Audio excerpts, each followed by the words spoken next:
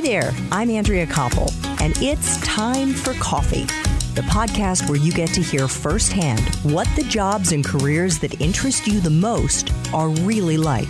Hey there, Java junkies. Welcome back to another episode of T for C. If you're a regular listener, then you know that on occasion I take a break from interviewing professionals about their jobs and careers and instead interview experts on wellness, health, and self-care. Well, this episode falls into that latter category. We're going to be discussing how to help you level up in reaching your full potential. And we're going to be talking about how to find your purpose in life. And if you're someone who feels stuck right now, or maybe you feel lost or scared about what to do next, then this is absolutely the episode for you. Frankly, this episode is for you no matter how you're feeling at this particular moment. And that's because my next guest is someone who has the potential to totally change your perspective on life's ups and downs. And trust me, my friends, we all have our ups and downs. And what he has to share can truly help you find new purpose and motivation in your life. But before I introduce you to Dov Baron, who has been cited not once, but twice as one of Inc. magazine's top 100 leadership speakers to hire, I want to make sure you've signed up for the Java Junkies Journal. That's Time for Coffee's weekly newsletter that comes out bright and early on Monday mornings to give you a sneak peek on the episodes and the professionals we're going to be featuring that week. And it is super easy to do. Just head over to the Time for Coffee website at time4coffee.org, and the sign-up box is right there. And while you're there, I want to invite you to scroll down just a little bit where you'll find the hundreds of T4C episodes we've released to date, and they're organized by career or by wellness, health, and self-care. So you can search the episodes you most want to listen to by career.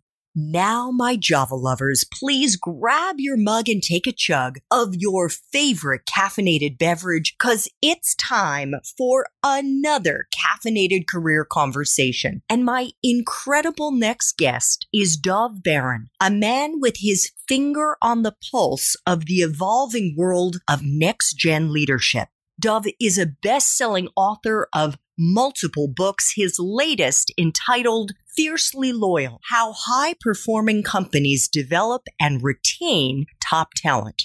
Dov is also the host of the national TV show here in the U.S., Pursuing Deep Greatness with Dov Baron on ROKU TV. And he's the host of the #1 podcast for Fortune 500 listeners around the globe, Dov Baron's Leadership and Loyalty Show. You can find it on iTunes, and it's also carried on FM and AM radio stations across the U.S. Dov, welcome to Time for Coffee. Are you caffeinated and ready to go?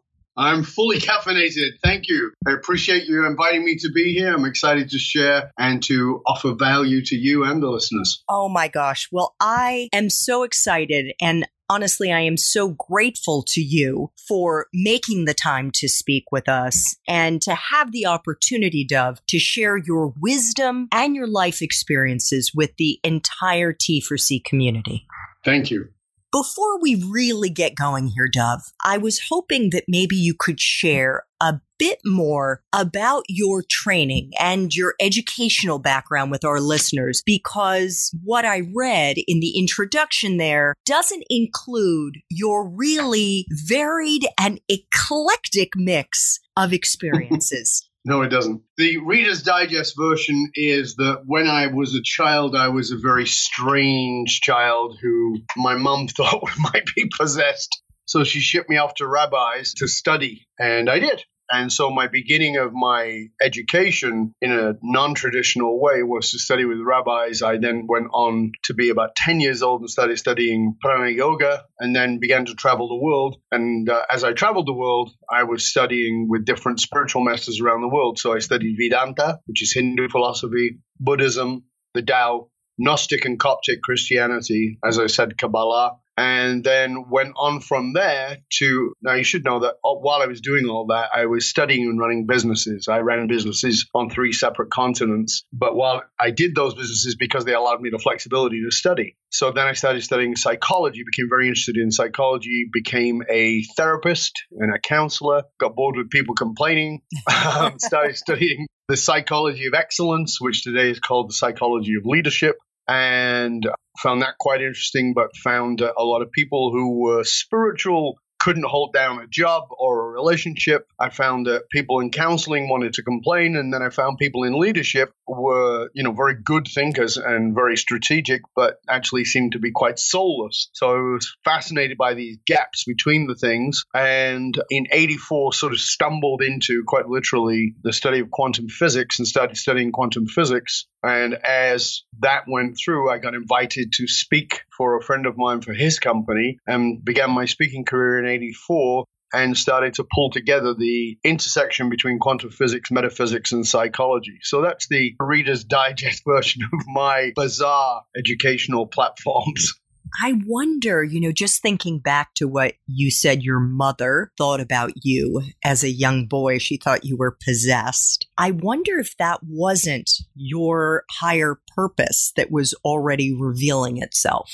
I like to think it was. For me, it's very simple. Our purpose is always with us. We may not know what it is. It certainly may not know how to articulate it, but it's still our purpose. And so that finds its way out, and what happened, just to give everybody context, was I was asleep in the tent while we were away on a camping trip. And I sat bolt upright while being asleep for several hours and sat up bolt upright and appeared to speak in another language, which is what freaked my mum out. She had no idea, and it didn't seem to be jibber jabber. It seemed to be an actual language. And so in the morning, she said, "Did you have a dream last night?" And I said, "Yes." And she said, "What did you dream?" And I said, "I don't know. All I know is that I was out in the countryside that didn't look like here. Here was the UK, which is where I was born." And she said, "Well, where were you?" I said, "I don't know." And she said, "Well, what were you saying?" And I said, "I don't know. I know it was Hoppy." And she said, "What's Hoppy?" And I said, "I don't know." Oh my God. What I later found out was it was Hopi Indian, or Hopi Native. So that was the freak out moment. Okay, well, it's time to get the rabbis involved. Yes, well, we should also let our listeners know that you were raised a Jew. So it wasn't just that your mom arbitrarily went to the rabbis, right? No, yes, it wasn't the Karis from The Exorcist or the rabbis. Yes. No, it was actually, I was born Jewish in a Jewish family and was the only Jew in the school. That's not actually true. The headmaster was Jewish too, but he actually hid his faith. He didn't want anybody else to know. And the kids would put up their hand and show their 5 fingers. And I was like, well, I don't know what that means. And then the kids would say, and they would count off their fingers, first finger and then on to the 5 and say, "The Jews killed our Lord." And I, being a smart-ass kid, which may not have ever gone away, said, "But I don't know who your Lord is, and I certainly didn't kill anybody, so I don't know what you're talking about. I'm 10.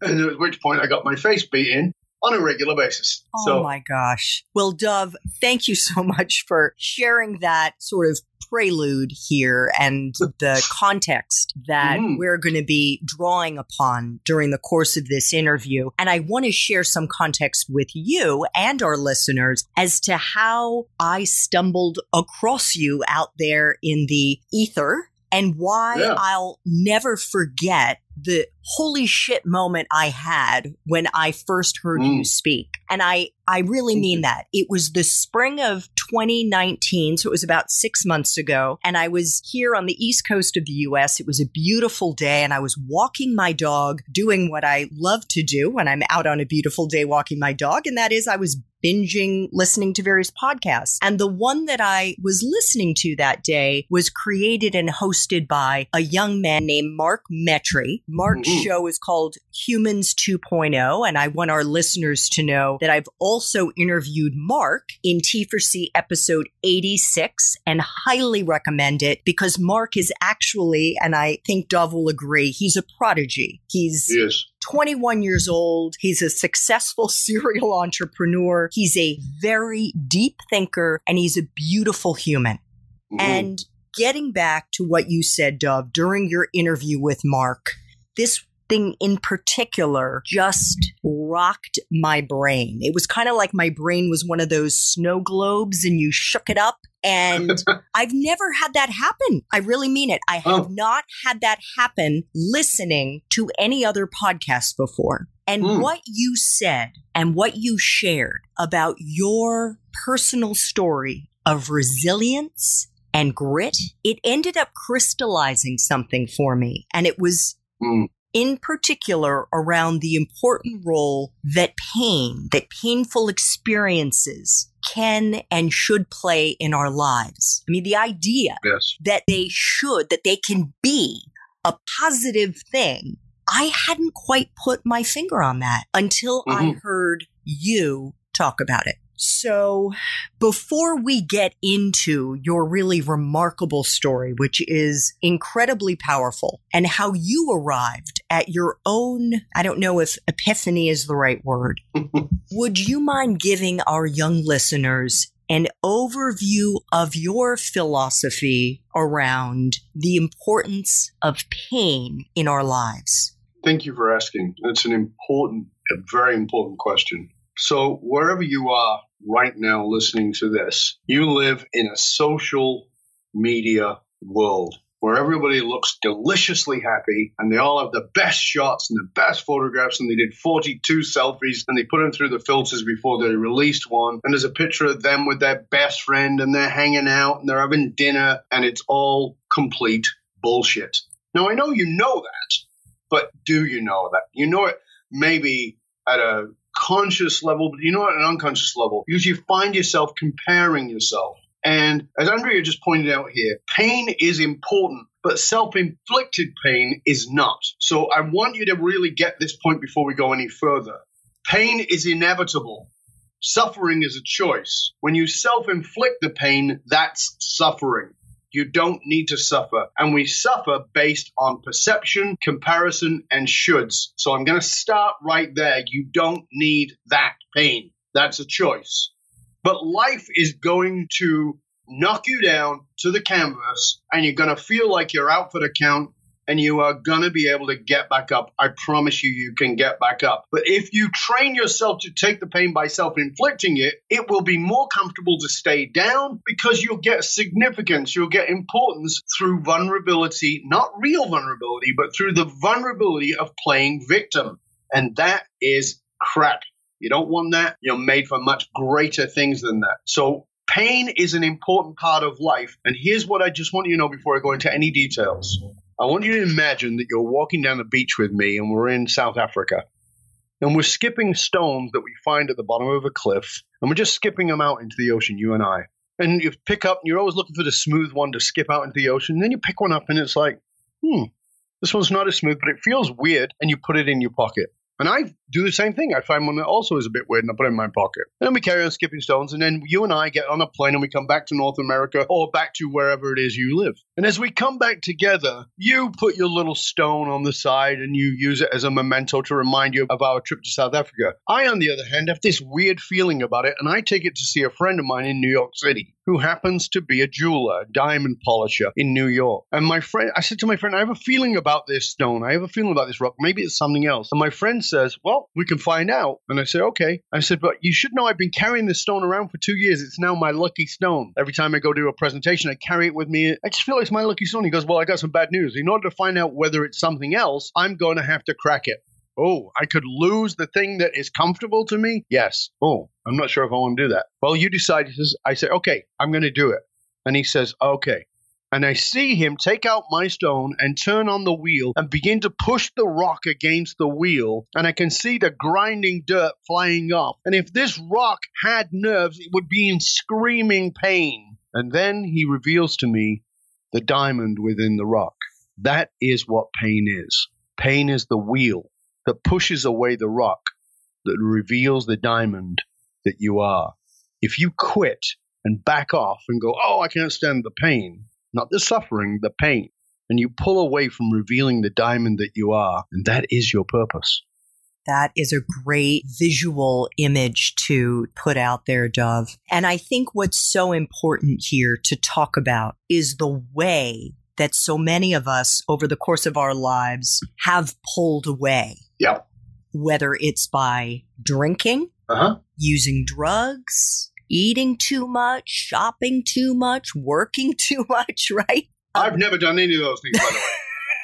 Never. No. I'm telling you this, and I want you to know that I have never touched a drink or a drug or partied too hard or gone out and tried to get laid or do any of those things. I know you're full of shit because I listened to the episodes in which you talked about going out drinking with your mates. So. Oh, yeah, absolutely. This is why I'm putting this point forward. The compulsion to run away from your pain is natural. I ran away from my pain. And here's when you'll want to run away the most, when the diamond is about to be revealed. That's when most people quit. That very last second before it was revealed, they go, oh, it's too much, and they back away. Why? You see, we think that we're changed in these moments, these catastrophic moments. We're not. We're only changed in the moments where everything can go back to normal, and we choose not to. We choose to instead turn back into the pain and say, F it, I'm going there. But why is that? That seems counterintuitive to me. Why is it that we back off? Well, in that final moment before the diamond is revealed. I'm going to tell everybody this, and I want you to take notes on this because it's really important. If you got skin, you got an ego. Now, I know maybe some of you think you're very humble and you think that, you know that person at school or you know that person at work who's a bit of an egomaniac. Let me explain something to you about ego. Ego is not the thing that has you bragging. That's part of ego. But the part of you that feels small is also your ego. People who are very insecure often brag a lot. So ego can have two sides to it. Here's what I want you to understand at a psychological level. Everybody has an ego. Your ego is not bad. You need an ego. It's the thing that stops you stepping into the street to be hit by a bus going, that would be an interesting experience. Your ego is there to keep you alive, to have you have the experiences, but to keep you alive in the process. The problem is that the ego sees change, any change, as a threat. It sees it as potentially a threat. So at that moment when you're at the brink of revealing the diamond, life will change dramatically. And your ego goes, oh shit, what are we going to do? I know, let's go back and start dating that person again that was terrible. Let's stay in this shitty job. Let's keep pursuing this university degree that I have no interest in and that has put me $200,000 in debt for. Let's just keep on the path that's not my path. That's why we back away. We're afraid of something different. Here's what you need to know. The ego sees same as safe. You get that? Same is safe, even if same sucks. I think the other expression, I don't know if you would say this is an exact parallel, is that the devil you know is better than the one you don't, or something like that. That's the analogy we use, right? We say, better the devil you know. Why are you still in this relationship? Well, at least he doesn't hit me. What the hell's that got to do with anything? But at least he isn't sleeping around. What's that got to do with anything? Do you feel loved? Do you feel honored? Do you feel respected? No, but he doesn't drink and he doesn't gamble. What has that got to do with anything? That's based on him. About you. Who are you? What do you want? Well, I'm staying in this job, because it's got a potential of me getting shares in the firm. But you hate your boss. You dread going to work. Why are you doing this? Well, better the devil you know, because I could leave here and go somewhere else and get a worse boss. You could, but you could also get one much better, because guess what? You can vote with your feet. Yeah. You've got a great quote that I've heard you cite, Dove, from Joseph Campbell. And for our young listeners, he is an author whose most well-known work is the book, The Hero with 1,000 Faces. And in that book, he talks about his theory of the journey of the archetypal hero. And the quote that I heard you use, Dove, is, "The cave you fear to enter holds the treasure you seek."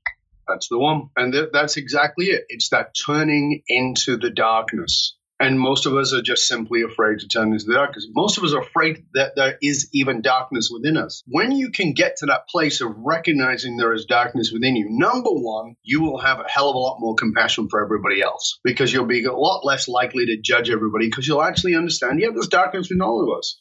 I did a video a while back that I put out on YouTube, and it was about rage. We look around and we're seeing these young people buying guns and shooting people. And this is a tragic situation, and it doesn't matter what side of the argument you're on, whether this is due to mental illness or we shouldn't have guns, it doesn't matter.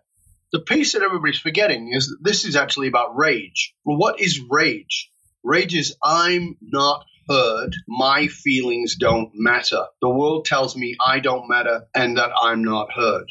That's repressed anger, which becomes rage, which is explosive. By the way, I want you to grasp, Martin Luther King had plenty of rage. So did Mother Teresa. So did Gandhi. The world is changed by people who can tap into that and use it for the power of good. They have to go to the dark place to bring it to the light. But when we don't understand how to do that, when we don't turn into that darkness, when we don't embrace that darkness, it consumes us. The treasure you seek is in the cave you fear to step into. When you step into your darkness, you find that treasure that gives you the power that says, fuck it.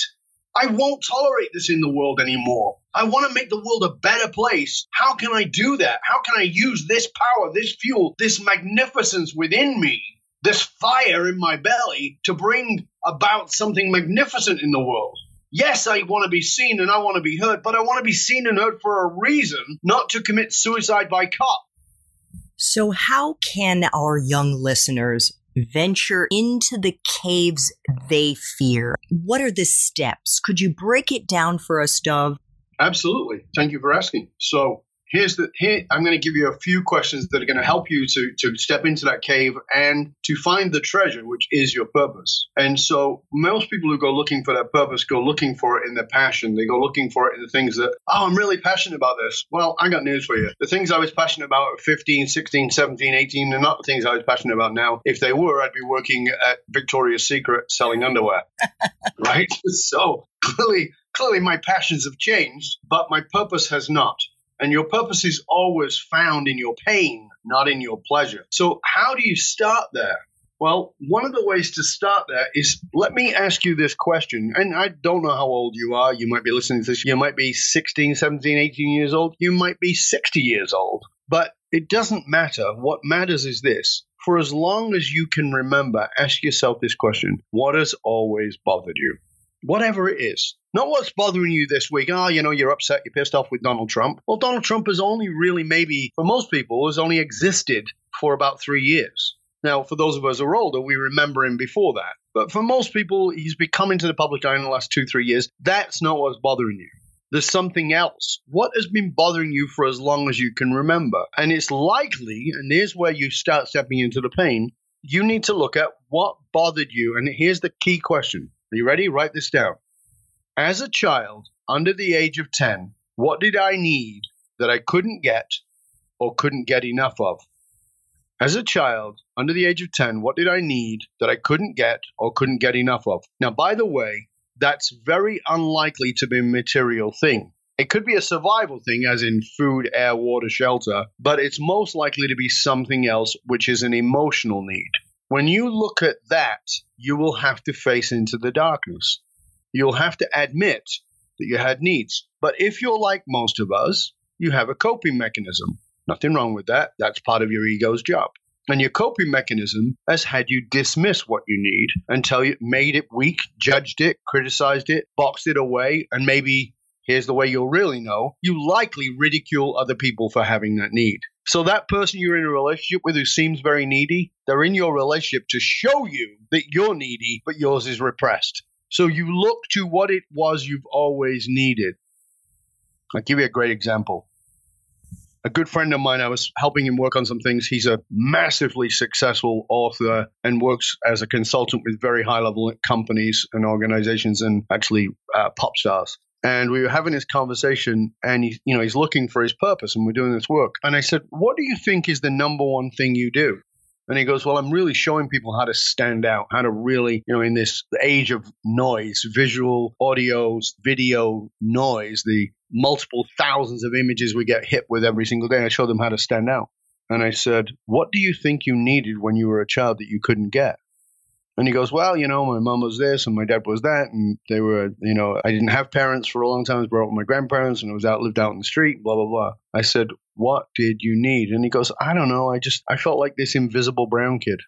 I said, you felt invisible? He goes, yeah. I said, what do you do for a living? He goes, oh my God. Yes. You meet the need you had in other people. Now you must meet that need in yourself. And that's why I'm going to help you to be more seen in the world.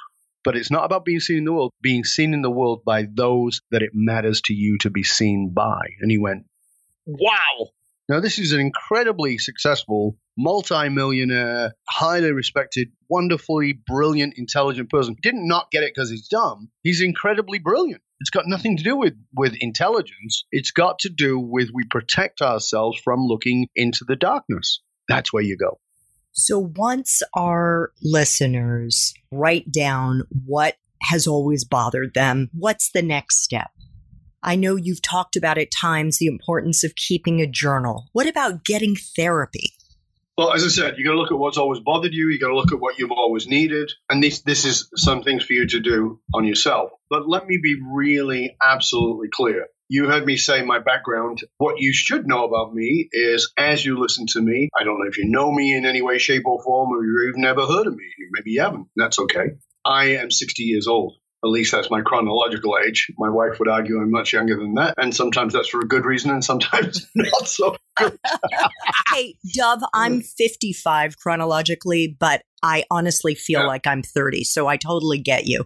Right. So what I want you to know is this. As I said, I help people all over the world, people you would recognize and people you wouldn't recognize. I've spoken at the UN. I've spoken in Iran. I've spoken around the world with amazing, very powerful individuals and famous individuals. And what you need to know is I entered therapy at 19 years old. I went to a therapist at 19. Now, as Andrea said at the beginning, I was born in a ghetto. I was born in abject poverty, surrounded by crime and violence. You had to be tough where I was from. You had to be. And I went to a therapist at 19 whose office was on the edge of the ghetto. And the therapist said to me, why are you here? And I said, because I wanted to be. She goes, well, are you having, as your doctor said, you're having psychotic episodes? Do you have some compulsions going on? I said, no. She said, well, why did your doctor send you? I said, my doctor didn't send me. I asked my doctor to give me a note so I could come to you. And she said, why? I said, because I know this more. And she said, that is very strange. I've never had anybody come see me. And I will tell you that what I want you to understand is, as I said, I didn't tell you about all the people I've served to brag. I tell you because no one is objective in their subjective reality. You can never be fully outside of yourself. You just can't do that.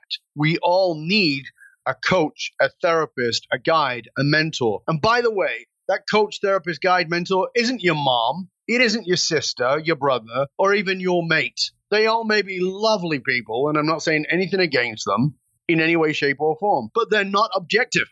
You need somebody who actually knows what the hell they're talking about, who actually has training, who can be objective. Now, let me be clear. That doesn't mean every therapist is good, because some of them are really crap. They're terrible. I just gave you an example of one.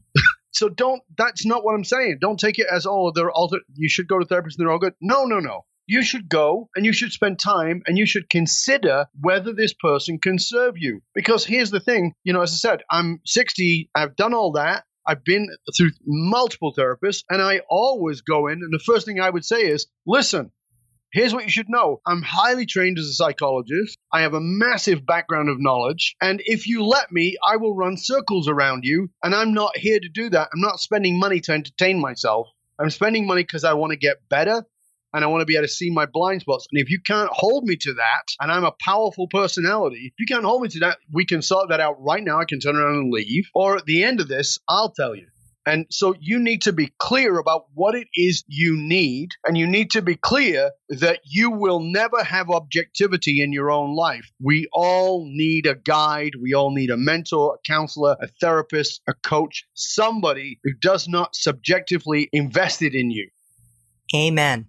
So before we get into, I suppose, more of the how our listeners can find their purpose in life, I think it would be useful for them to hear more about your life, Dove. And I'm wondering if you would be kind enough to share a few of the seminal experiences that you've had over the course of your 60 years, the ones that were incredibly painful, and how they helped lead you to where you are today. Yeah, absolutely.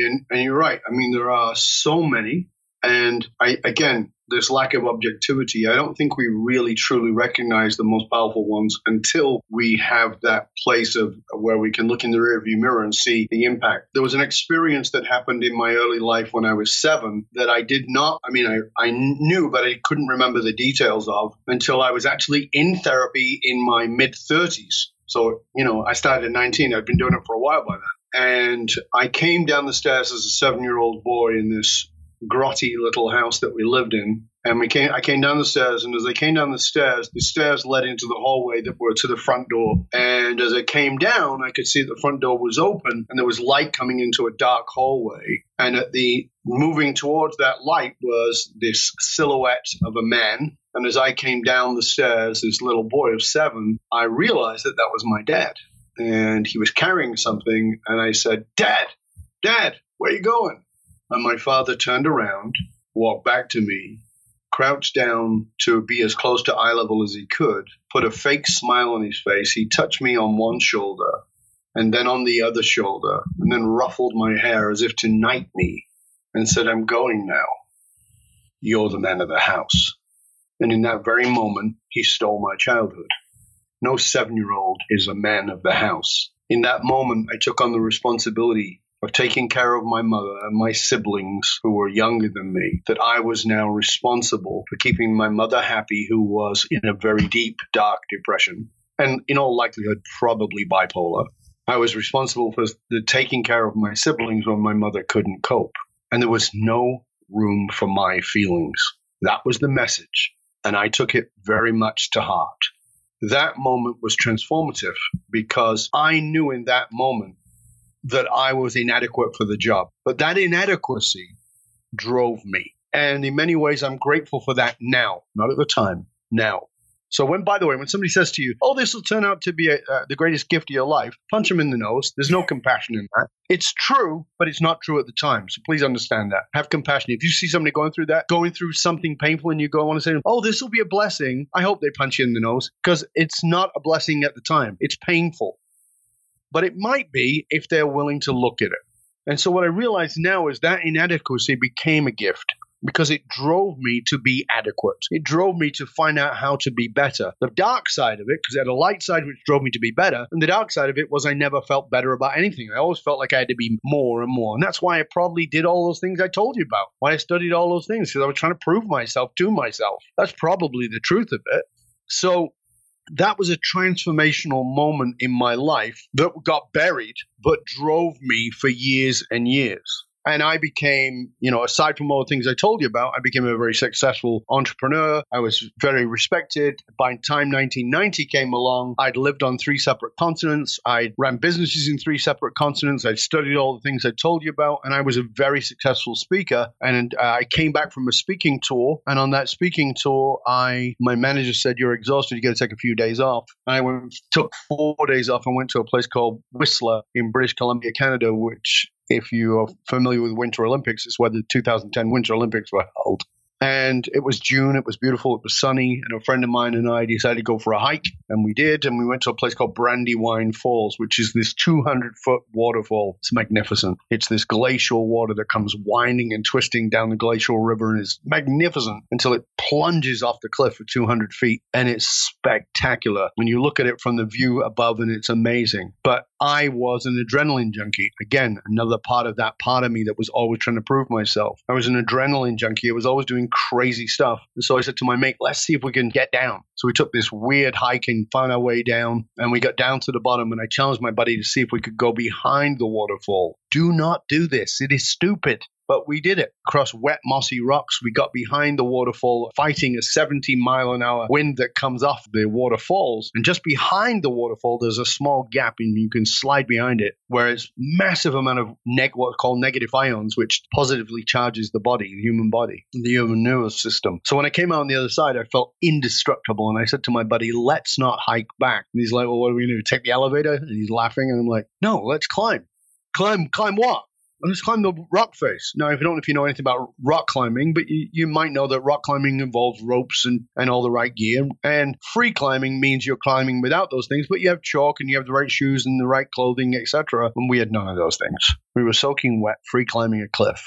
And at about 120 feet, which is the equivalent of 12 stories, I reached for a rock that dislodged a bigger rock that hit me in the face and bam!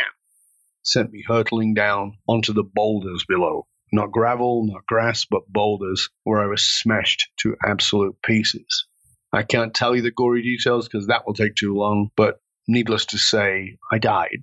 And yet, I managed to get out of there and actually died 5 times during that short period of time within the next week while they rebuilt me, and I've had 10 reconstructive surgeries. And when people say, oh, that must have been the moment that changed your life, I want you to know it was not. It was the moment that more deeply embedded me in my ego. Because when people would say to me, how you doing? And my jaw was wired closed, I'd say, I'm great. I'm coming back. But in life, there is no back. But I believed there was. I'll tell you how I believed it. That happened in June. In November of that same year, with my jaw still wired closed, I went bungee jumping in the Nanaimo River from 140 feet. That's how embedded I was in my ego. Improving that I was adequate, improving that I was indestructible. And it wasn't until in secret I was sad and I was depressed and I felt terrible, but I would never let anybody know. Remember, I was a ghetto kid. I was a leader. I'd been a boxer. I'd been a martial artist. Nobody was seeing my weakness. And then I would go out with my mates and I'd have a good night out, but I never felt like I could laugh. And I was like, oh my God, my life, my joy is gone. I'm never going to get it back. And one night I went out with the lads and I had this great night out and I laughed and I came home and I was feeling like so good, feeling like, okay, I found my humor. I'm going to come back. This is going to be good. And as I walked in the door and I opened the back door, the light shone in from outside across the kitchen floor. And across that floor was festooned garbage. There was kitty litter. There were empty cans, meat wrappers, coffee grinds. It smelled disgusting. It was terrible. And I went from joyous to furious to rageful. I went stomping around the house to look for the culprit. I knew exactly who had done this. I went looking for the culprit. When I got into the living room, there was the culprit curled up and looking so relaxed on the couch. And I lifted my hand to strike, but that's not who I am. And halfway down, stopped myself. And instead of hitting my cat, I put my hands underneath and picked him up and realized he was cold. And I fell to my knees and began to weep. Not cry, but sob. And within a few minutes, I realized, why am I crying for this cat that I didn't even like? It wasn't even my cat. And I realized I wasn't crying for the cat. I was crying because my life as I knew it was gone. You see, it was that moment of coming, just before coming in the door, feeling like, oh, it can all go back to normal now. And then it can't. You see, your life is not changed in that pivotal moment when the disaster happens. It is changed in the moment when everything can go back to normal and you make a different choice. And in that moment, on the floor in a fetal position, totally depressed, weeping, I said, I can't go on like this. There is no back. I've discovered that. I can stay here, and that was seductive. I can stay here as a victim and say, the line from On the Waterfront, I could have been a champ, but, it wasn't my fault, and be a victim and have this great victim story I can cling to for the rest of my life. Or I can find my purpose, find out why I'm really here on the planet. That was the transformational moment. Not the light place, but the moment I turned into the darkness and committed to keep going deeper into that darkness. And I did. I spent 9 months in that very dark place. I journaled every day for hours and hours. I read every day. I went to my therapist with money I didn't have. And I went twice a week, and I dug deep, and I asked for homework, and I refused to go back. And I want you to know that I was tempted to go back to my egoic ways, to my adrenaline ways, to the mask 1,000 times. 1,000 times I was seduced back there. But every time I had to say, no, I can't be who I was. It doesn't work. It may bring me success, and it did, but it didn't bring me what I was looking for, which was fulfillment. Oh my goodness, that is just such a powerful story. And thank you so much for sharing that, Dove. Thank you for asking. After 9 months of journaling and going to the therapist and being in your dark cave, how did you find your purpose? In exactly the ways that I've outlined earlier. I really looked at what has always bothered me. What was it I was afraid to say out loud? This is always a very important piece. What is it you're afraid to say out loud?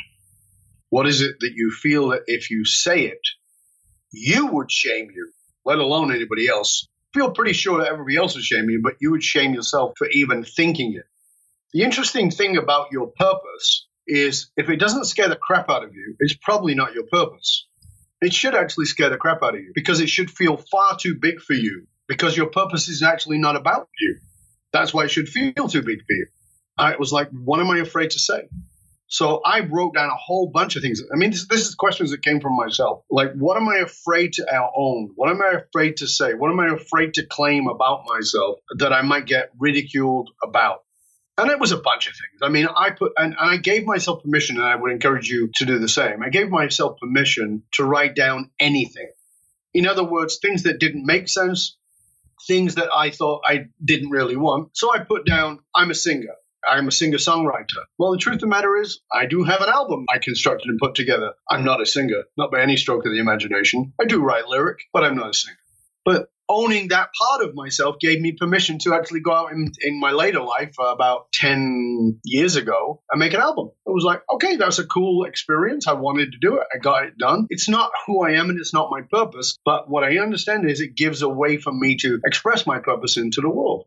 So one of the things that happens with this, and this is the trap that you may be feeling in this moment, when you think of purpose, you may automatically, because of the world we live in, be thinking purpose and career go together. They can, but they don't have to. So what I mean by that is, as I talked about with passion, your passion is a vehicle. Your career is a vehicle. Your purpose is what is transported in the vehicle. You need to know that. Recording an album was another vehicle for me to take my purpose to the world. That's all. And because it's a vehicle, I'm not attached to it. I understand what it's transporting. So it's not necessarily about the career. It's about the fulfillment of this thing that has been longing within me that I've always wanted. How can I give it to the world? And what is that? For me? Yes. So now you're taking me deeper. Thank you. And the answer to that is that the purpose has two forms. So you have what's called an external purpose and an internal purpose. Your external purpose is one you would say to the world because they will probably understand it. It's a language that's not diluting in any way, but is more sort of ability to be understood. Yes. So my external purpose is to live my life on purpose, facilitating the purpose in others so that my purpose is having impact on the people whose names I will never know and who will never know my name. It ripples out beyond me. So that's the external purpose. The internal purpose is the one that's where I go, and every time I say it, I feel like I'm swallowing 50 golf balls. It's difficult. And like I said, it should be. It's difficult because it feels egoic, because it feels so big. Because it is big. It's bigger than me. And that is, I am a father to men. Now, that is not limited to men. Often women will say to me, so you only work with men? No, I work with many women. But I am a father to men. And what that is guess what I needed when I was a boy that I couldn't get? I have to be able to provide that. So when I look at that, I say, well, what did that little boy need? What is it that little boy who's still alive and living within my psyche? What did he need? And how can I provide that in the healthiest possible way to everyone that I meet? And so I have clients who will say to me, I have clients who are older than me who will say to me, you are a father to me. And it's not parental father. It's these elements. It's what I call an elemental father. It's not being your daddy. It's something else altogether. Would you say it's the nurturing? It's the mentoring? Definitely the nurturing is definitely the mentoring. So the nurturing is helping you to find your needs. That's the nurturing part. And meeting the needs that I can meet, but teaching you how to ask for your needs. It is the mentoring, which is the wisdom that comes from learning and experience. Absolutely. And it is the loving you enough to boot you in the ass when you need it, with no cruelty, but to pull you up off the canvas and shout at you and say, you are not a freaking loser. Get up. That's what we need. Well, first of all, I want to thank you for sharing your external and internal purpose with us. I can totally understand why the internal one is something that would take a couple of deep swallows to get out. But I totally hear you and appreciate where you're coming from. And I think that's really beautiful. I really do. I think that is a wonderful example to share with our audience, with me, as to how we can help ourselves to really level up and achieve our purpose. And I call it a higher purpose in our lives. Mm-hmm. Mm-hmm. So I have 3 final time for coffee questions for you. The first one is, what is the best career advice you've ever gotten? So the best career advice I ever got was in 1989, very early 1989, I think like January or February. I arrived in Canada in 1988 from Australia. And in early 1989, a friend of mine said to me, you got to come see this guy. I think you'll really like him. And I was like, what's his name? He goes, his name's Tony Robbins. I'm like, who the hell's Tony Robbins? I've never heard of him. And he goes, oh, he's really good. Okay. So I go to Seattle with them to see this guy, and I don't know him from a bar of soap. There's about 200 people in the room. Of course, that would be a very intimate event today. And at the end, Tony says, if you'd like to stay behind, if you've got a question for me, I'm willing to answer. He was very gracious and did that. And people lined up to speak to Tony, and I made sure I was last because I didn't want to be interrupted and didn't want to feel rushed. So I waited and I waited and I waited. And eventually I got to speak to Tony, and he said to me, how was the event for you? And I said, spectacular. He goes, and a big smile. And he said, how do you feel? And I said, pissed off. And he was very gracious and he smiled and he said, that's an interesting answer. Tell me why. And I said, because I'm at least as good as you are. And I'm standing here in a secondhand jacket, and you made 11 million last year. Now, we all know that 11 million would be a very bad year for Tony today. And he just smiled at me and he said, who's on your team? And I said, what? He said, who's on your team? I said, I haven't played soccer since I was a kid. Because that's not what I'm talking about. I said, then I don't know what you mean. And he said, do you see that brochure you're holding in your hand? I said, yeah. He said, did I print it? I said, probably not. He goes, do you think I designed it? I said, maybe. He goes, I didn't. Oh, okay. He goes, the chairs you sit in, do you think I put them out? I said, of course not. And he goes, oh, okay. He goes, did I collect your ticket coming in? I said, no. He said, well, who did? And I said, I don't know. He goes, my team. He goes, you will never make it until you have a team. Now, you should know, I'm a nice guy, but I'm not so smart sometimes. Sometimes I can be a little slow. It took me about 5 years to learn that lesson, right? And a fall, So the thing I'm trying to have you grasp is that the best lesson I was given is you will never do it alone. Remember, I was that 7-year-old. I learned to do it on my own, so I thought that was how life worked. I was wrong. I was dead wrong. That is not how life works. You need a team. There is no such thing as the self-made man, woman. Doesn't exist. Get a team. Find people who can support you in growing your idea and what it is you need. Spend the money on having the people who can help you. Yes, do your due diligence because there's some clowns out there, but find the right person who can really help you, because when you do, everything transforms. Fantastic advice, and we got it for not even the price of a coffee. Thank you, Dub. Next question. What has the role of serendipity been in your professional life? So before I answer that, I want to make sure that I understand the word serendipity in the way that you do. So tell me what you mean by it. Chance. Mm-hmm. I'll give you a quick example. I graduated from college. I was supposed to go to Nepal with the Peace Corps. And a few weeks before I was supposed to leave, some guy who was painting my parents' home said, "Oh, Andrea's going to Nepal in September. Does she know about the rapes that have happened there of the Peace Corps volunteers?" Well, this was back in the day before the World Wide Web, before cell phones. I called the Peace Corps office in D.C. They confirmed it. So there I was in August of 1985, Dove, and I had no idea what I was going to be doing with my life. That was one example of serendipity.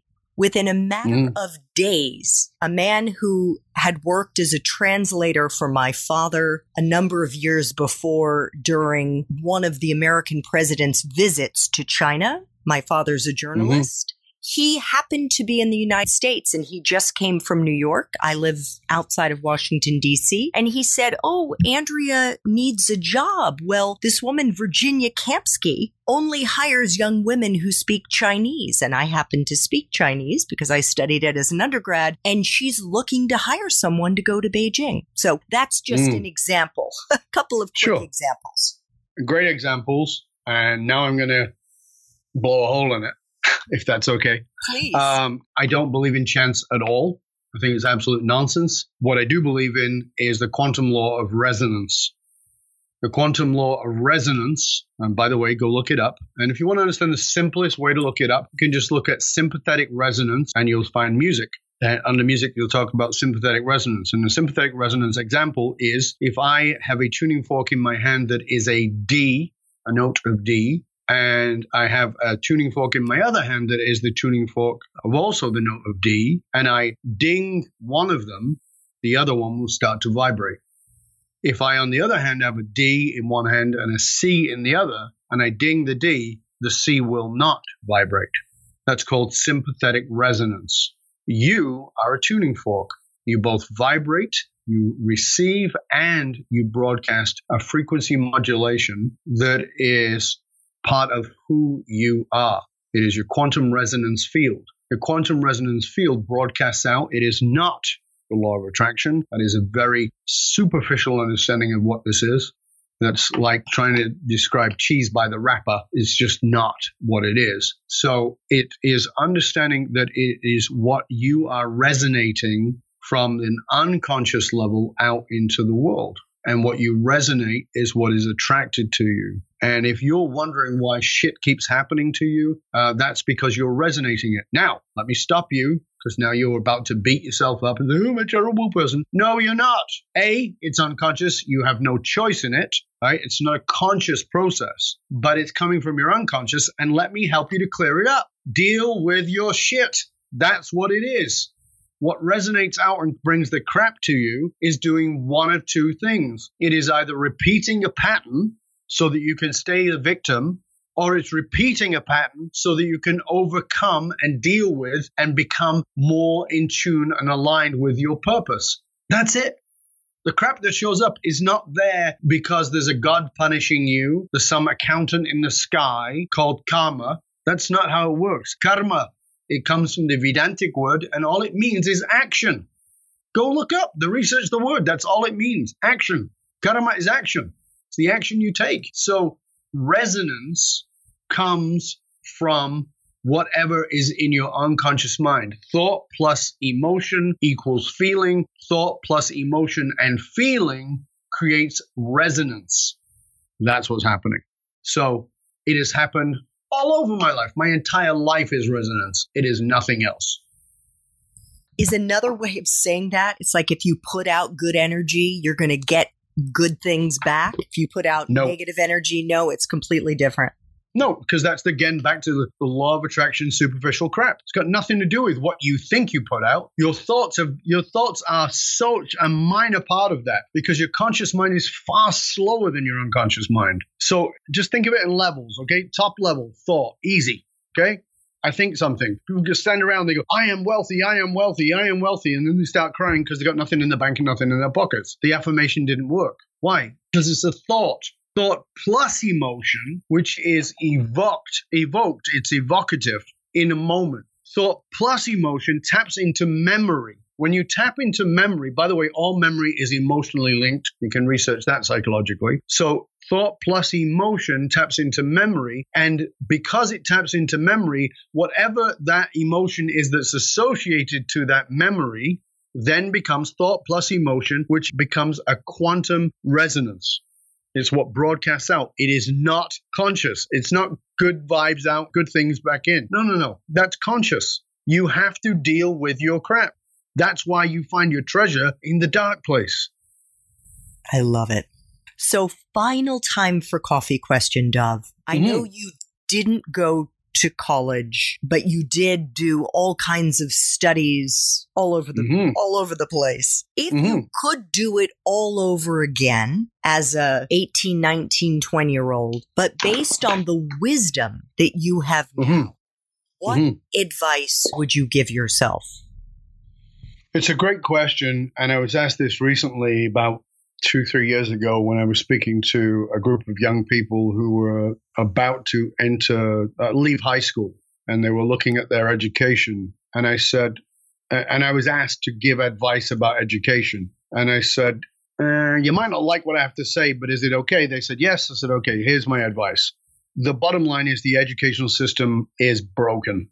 There's no doubt about it in my mind at all. It's based on a system that was designed for the industrial age. It's based on what's called the Prussian schooling system. And Prussia is what we now call Germany. And what happened is after the First World War, the Germans lost very badly. They investigated, being the Germans and being analytical, they investigated what went wrong. And what went wrong was people didn't do as they were told. They said march forward. People went left, right, and did whatever the hell they wanted. So they developed a schooling system that made people comply. And how did they do that? Stop them from thinking. Just shove stuff in and have them memorize. And that made them into good workers and made them into good soldiers. And that's what they did. The American industrialists saw this and went, wow, that's great. And they brought the Prussian schooling system to the rest of the world, America, Britain, etc. A little bit different in Britain, but still, they brought that system. The challenge with it is this. We don't live in the industrial age. We live in the digital information age, and people are learning at exponential rates. So what does that mean? It means, if you just think about this, there are people in work today working in jobs that did not exist 10 years ago. So what the hell are you going to university for? You're going to study something that won't even exist in 10 years to work in a job where most of your education will become irrelevant? Here's the thing. If you believe that you have a real pull towards a career, here's my best advice. It's just my best advice. It's not the truth. And you don't have to follow it. I'm not telling you what to do. Do what you feel is right. But I'm just saying, here's what I would do. I would find a company. Let's say I'm interested in, let's just go to the most obvious. I'm interested in technology companies. So I go, okay, I want to work for, I'd like to work in a company like Apple. I am willing to go work in Apple as an intern for free for 2 years, take the education money, live off that. And I'm talking about not partying. I'm talking about studying while I'm working there. I'll get coffee, sure, but I'm going to listen. I'm going to pay attention. I'm going to watch. I'm going to consume what's going on in my environment, because epigenetics tells us we are a result of our environment, not primarily of our gene pool, but actually of our environment. So I'm going to be in that environment. I'm going to soak. I'm going to marinate in the environment that I want to learn in. Because at the end of 2, 3, 4 years, I'm going to have an education that you're going to come out with a BA in or a BSc in, and you're going to go and apply for a job, and they're going to go, wow, you did really well. You top of your class, but you don't know shit. I, on the other hand, everybody's gotten to know me. I've built relationships with people. I've started connections with people, and I've learned and I've actually absorbed what's needed. One of us is getting the job, and it ain't you. Well, Dove, true to form, you are one of a kind, and you have given a one of a kind answer there. I want to thank you so much for making... My absolute pleasure. Oh, my goodness. I want to thank you for making time for coffee today with me and the Time for Coffee community. Dove is the host of the national TV show here in the U.S., Pursuing Deep Greatness with Dove Barron on ROKU TV. And he's the host of the #1 podcast for Fortune 500 listeners around the world, Dove Barron's Leadership and Loyalty Show on iTunes. It's also on FM and AM radio stations around the U.S. You have gotten a window into the kind of rock your world wisdom that Dove has to share. Thank you so much. My absolute pleasure. And if you've listened to this show and you've enjoyed this show, I want to encourage you to go to Apple Podcasts, to go to Spotify, to go to wherever it is you listen to the show. And I want to challenge you to rate, review, subscribe, and share the show. Because listen, Andrea's doing this. I don't know if you know, but people don't get paid at this time to do podcasts. So she's doing this because it is part of her purpose to serve you. And one of the ways that she knows that you do that is if you rate, review, subscribe, and share the show. So please go and do that. And what's more is when you review it, tell us what you got out of it. Because information is worth the hole in the donut. Transformation comes from application. Tell her what you did, what you got out of it, what you're going to do with it. You can write to me personally, Dove, D-O-V, at DOVBARON.com. I do answer all my emails. You can write to me and tell me what you got out of the show. And if you want, tell me how I can serve you. I can help you, and I'm happy to do that. But make sure you also let Andrea know so that she understands the value that she's bringing and that you appreciate it. Thanks so much for listening to Time for Coffee, where the professionals in the jobs that most interest you always have time to grab coffee 24/7, no matter where you live. I have one quick favor to ask you. Remember to rate, review, and subscribe to Time for Coffee. Thanks so much.